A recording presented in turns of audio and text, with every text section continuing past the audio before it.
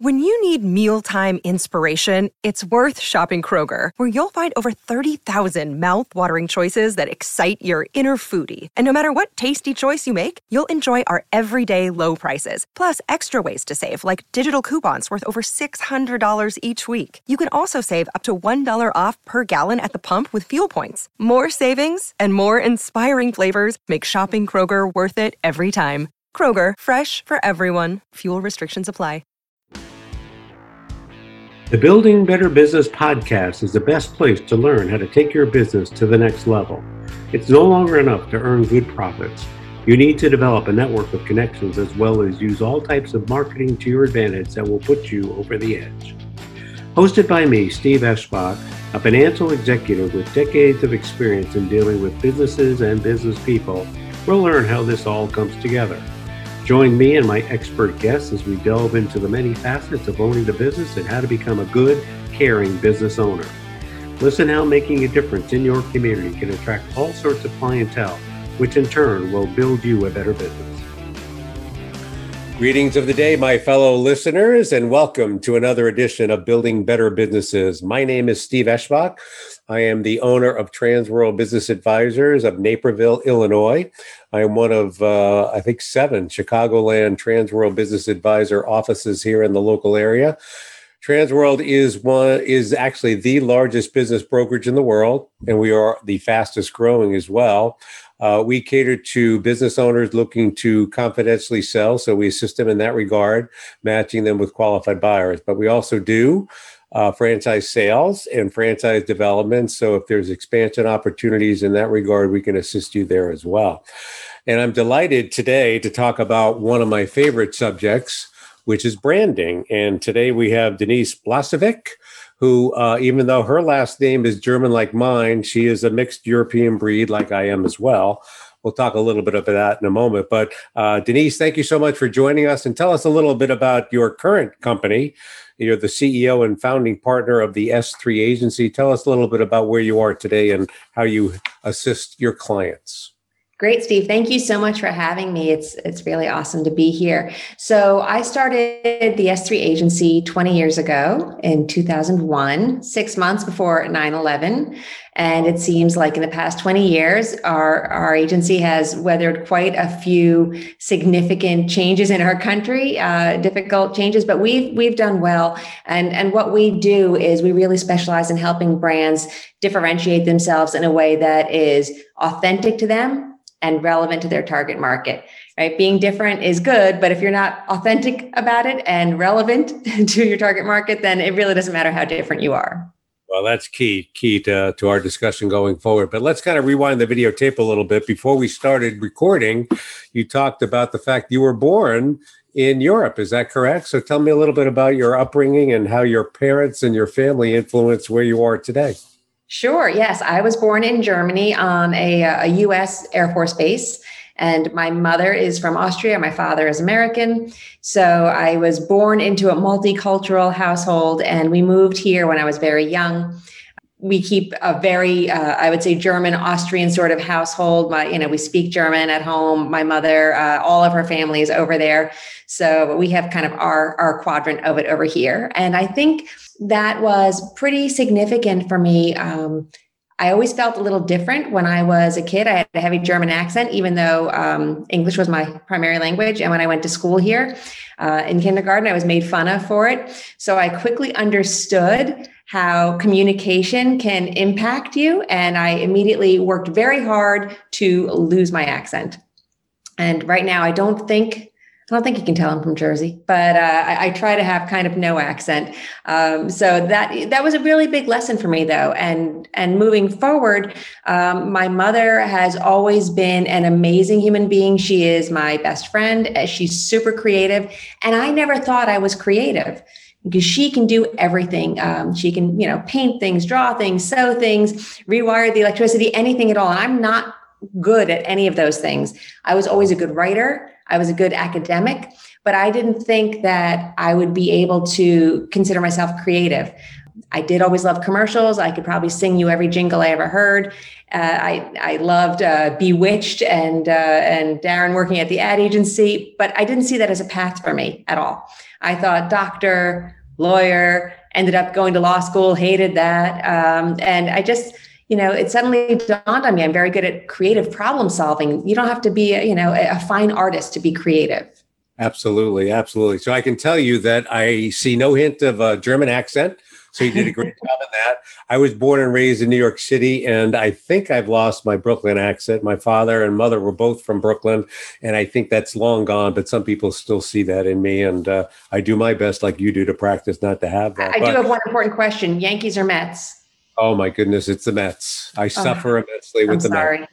Yeah. Yeah. But living here in Chicagoland, when I say I'm a Met fan, that brings back 1969. And of course, that leaves a sour taste to my fellow Chicago networking folks. But that's another story. By the way, if you want to sing some jingles for old commercials, that will be another podcast for us, because I can probably share a lot of those with you. But Great. Let's talk about your upbringing. You talked about your mother. She was able to instill some creativity in you. Your father, what did your father do? So my father actually, when he got out of the Air Force, the military, the government put him through school, and he got his master's in mathematics. Very, very smart, analytical guy. He ended up working for the Bell Labs think tank back in the day. It was actually part of the whole ARPANET thing, beginning of the internet. I mean, I remember being a little kid and going to, kind of family day over there, and they had touch screens. I mean, this is like decades and decades and decades before, iPhone. That was a big deal when that came out, so that was really cool. And again, he's super analytic. I am analytical, but not to the point that he is, right? So it's interesting to see when you look at my two parents, who are both very extreme. My mother's very creative. My father's very analytical. I'm kind of a balance of the two, is what it worked out to be. My SAT scores were exactly the same, verbal and math. Interesting. It's funny you mentioned about your father and mother being so totally opposite. My wife and I took a study called Social Style Awareness, and we were on opposite ends of the spectrum, and we're now married almost 40 years. So when they tell you that opposites attract, demonstrated by your parents, that and my situation as well, you can clearly see that that's the case. So you had an analytical father, a creative mother. What were you doing in terms of your academic career? Like when you were in grammar school, then you went into high school. How did that kind of instill in you to get you where you are today? My mother, I think, being the only person from her family in this country, it was very important to her. She was always very industrious and she worked.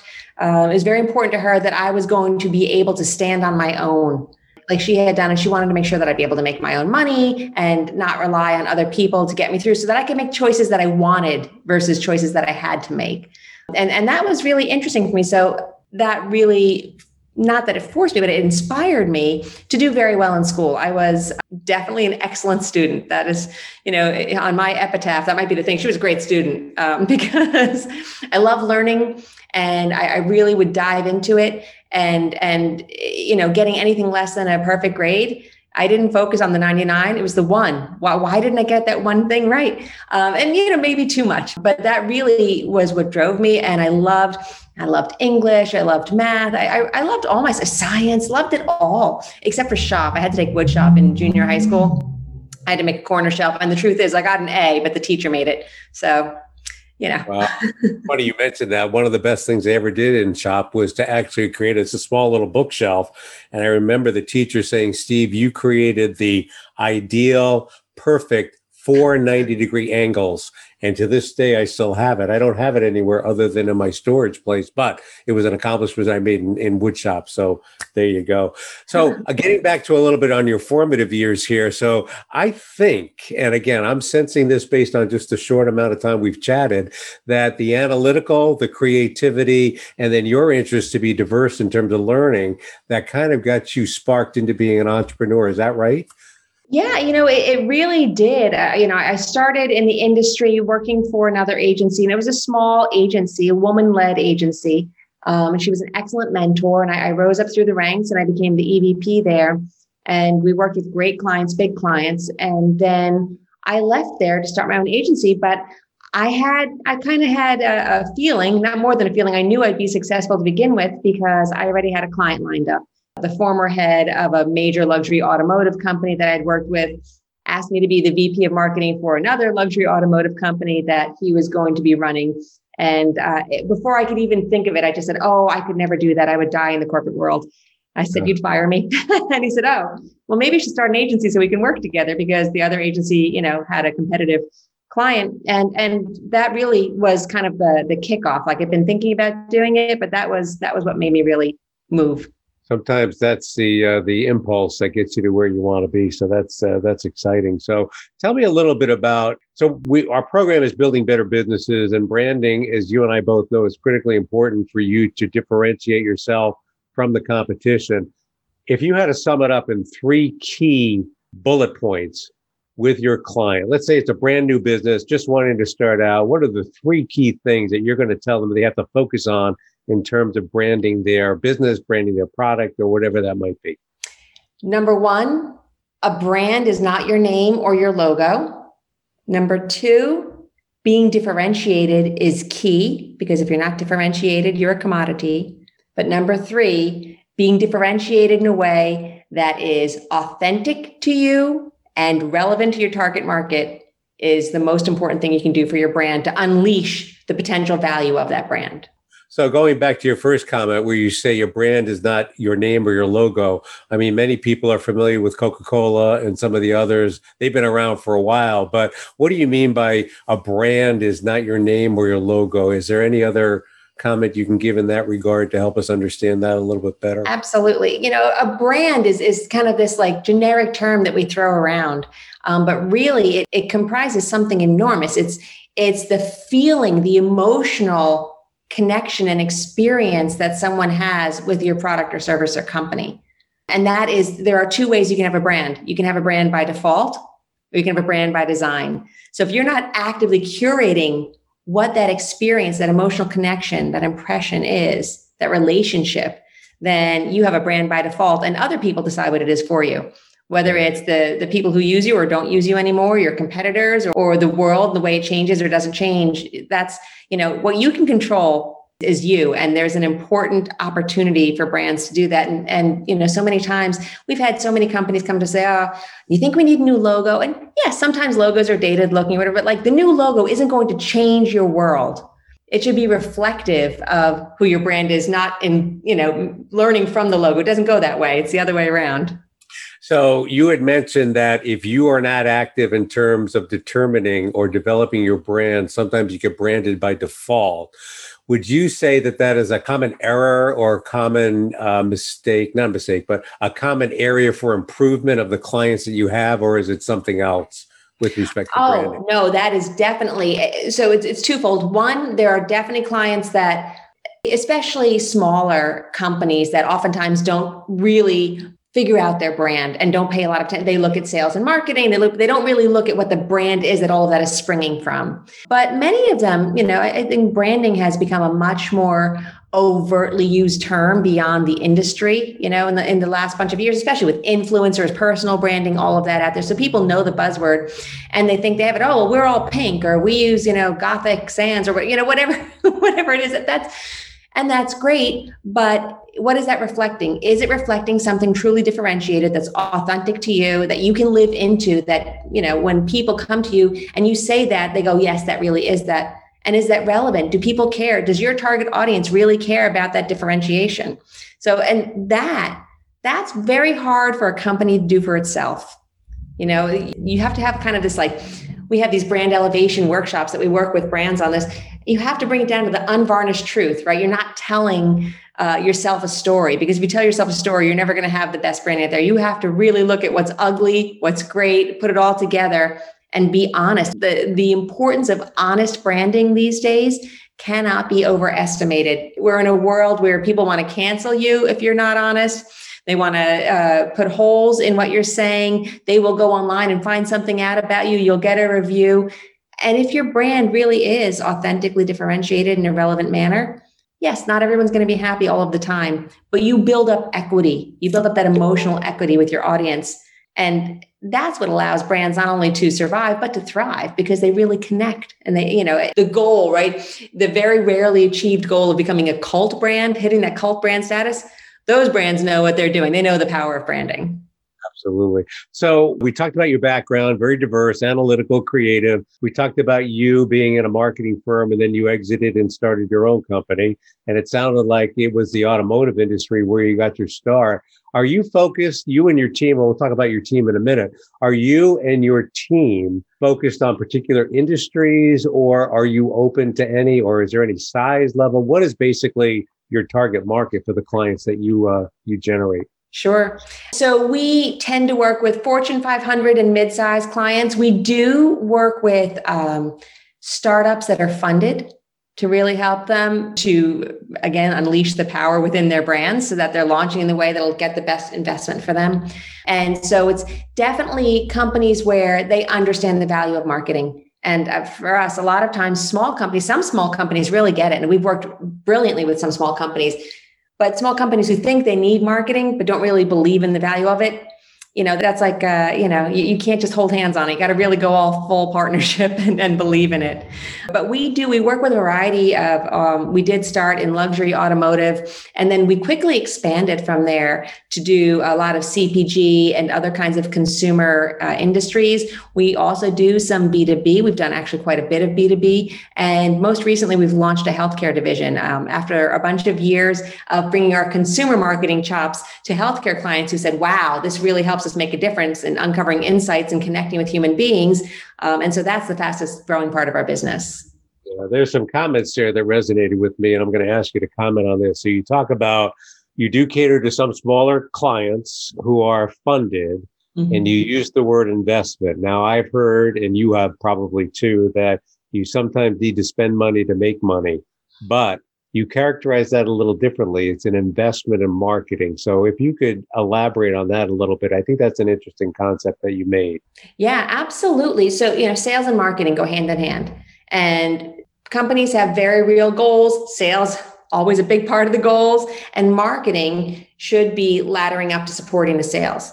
Right. And there are a lot of ways that happens. It's not that every dollar you spend in marketing results in $2 in your sales or $10 or whatever ROAS, return on ad spend that you're looking for.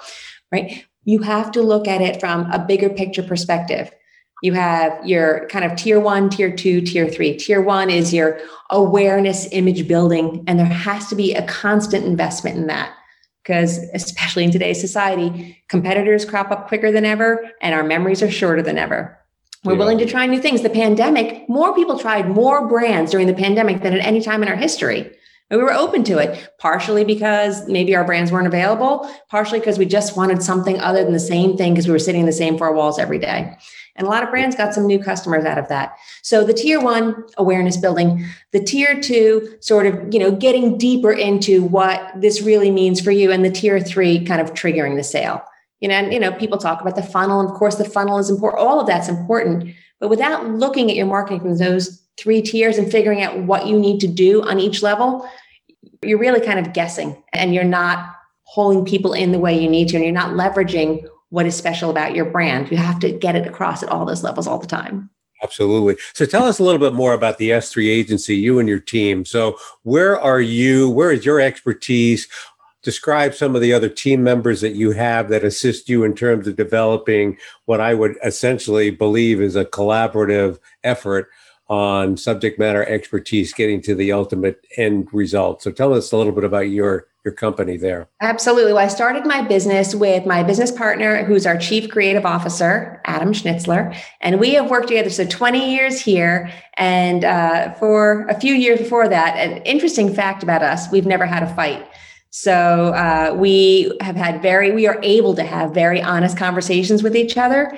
I know that he's going to tell me something I'm not going to like when he says things like, I know you think that, but I'm like, oh, okay, I got to stop talking now and listen to what he says. But we have a really great business marriage.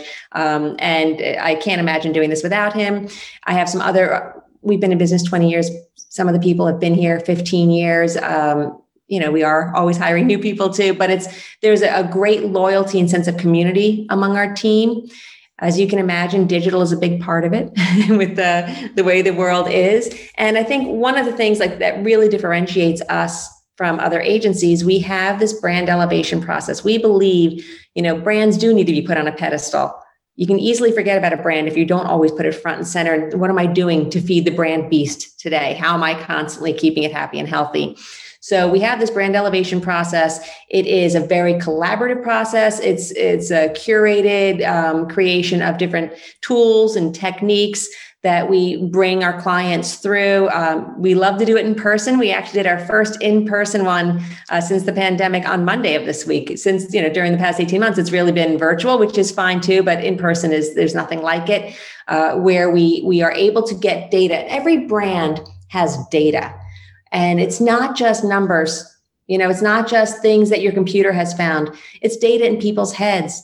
We can find out that maybe there are 5 different divisions of the company, and the key stakeholders all think the company is something different, right? That's very important because the sales team is not selling one thing then. They're not being efficient in the way they're putting the brand out there. And the brand doesn't have a core differentiation that those divisions are part of, that they're making it, a much better place. So that's a really big thing that we do. And once we help a brand do that, and we've done that for brands like BMW motorcycles, we've done it for, brands like Turtleback Zoo, Centenary University. It's really, it doesn't matter what kind of brand it is because it is true for every brand. It's the foundational stuff that you need to figure out in order to maximize the value of your brand. So we really help brands figure that out. And then, of course, we help them amplify that messaging once we help them figure it out. Yeah. So I would probably summarize with what you said, that when you're talking about data in terms of underlying your brand, there's also an element of impressions and interpretations, which you can't quantify numerically, I would guess. Is that correct? That's absolutely true. And many times when we have these workshops, you'll see a CEO listening and hearing things that are surprising to them. And you'll hear people in different departments being surprised by each other and seeing opportunities for collaborative messaging, and also things that don't ring true at all with what they felt. So allowing for that honest conversation. Again, we always say it's unvarnished truth. If we're not honest with each other around here about what the brand could be, and what does work and doesn't work, we won't be able to figure out that right, again, authentically differentiated, relevant position. Absolutely. So if your business partner is the chief creative officer, what is your title? I'm ideas. And ideas about everything. He's funny because on my job description, it actually says 20 ideas. And that's like, they expect me to think of like 20 ideas a day. And I think he wishes it was only 20 ideas a day. But his job is to figure out which of those ideas are the ones we should move forward with, whether it's for clients. And I'm not the only one thinking of ideas for clients here. Please don't mistake me. We have a talented team of people that impress me every day with their creativity and their problem solving and their approaches. It's amazing. They keep me on my toes. But just thinking of, hey, maybe we should try this as an agency, or here's an opportunity for us, or it's all ideas. And I, go back to my childhood of, I didn't realize that creativity could be ideas versus things you do with your hands. And there's always innovation happening in and around us. So I clearly understand where this is and where it's going. Unfortunately, we're approaching the end of our time slot here, Denise, but is there anything that my questions haven't covered that you want our audience to hear from you? The one thing I would just say for everyone right now, the idea of digital discovery for your brand is the most important thing you can be thinking of. We are all, whether we're happy about it or not, we're all using our screens more than we did before the pandemic. And while there's a lot of screen fatigue, there's also a lot of opportunity, and it's required for us to have our brands really have that discoverable path so that we will bring in those people that we want to learn about us. And for those that may not be aware, Big Brother is always watching, correct? And Big Sister. And Big Sister, you are correct. So Denise, I'm sorry to say we're going to have to end here, but last but not least, where can our audience go to find out more about you, your company, and anything else relevant and meaningful about branding? The best place to go, thank you. The best place to go is s3.agency. That is our URL. There's no .com. It's just s3.agency. Letter S like Sam, number 3.agency. Steve, I am so grateful to have been on your show today. Thank you very, very much for giving me this opportunity.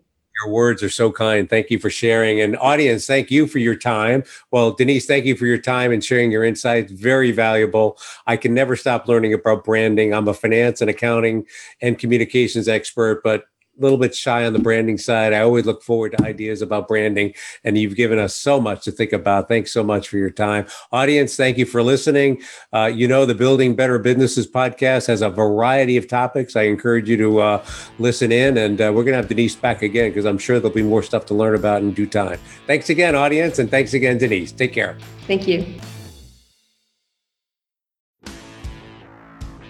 The Building Better Business podcast is the best place to learn how to take your business to the next level.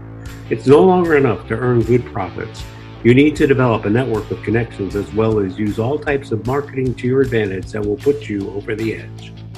Hosted by me, Steve Eschbach, a financial executive with decades of experience in dealing with businesses and business people, we'll learn how this all comes together.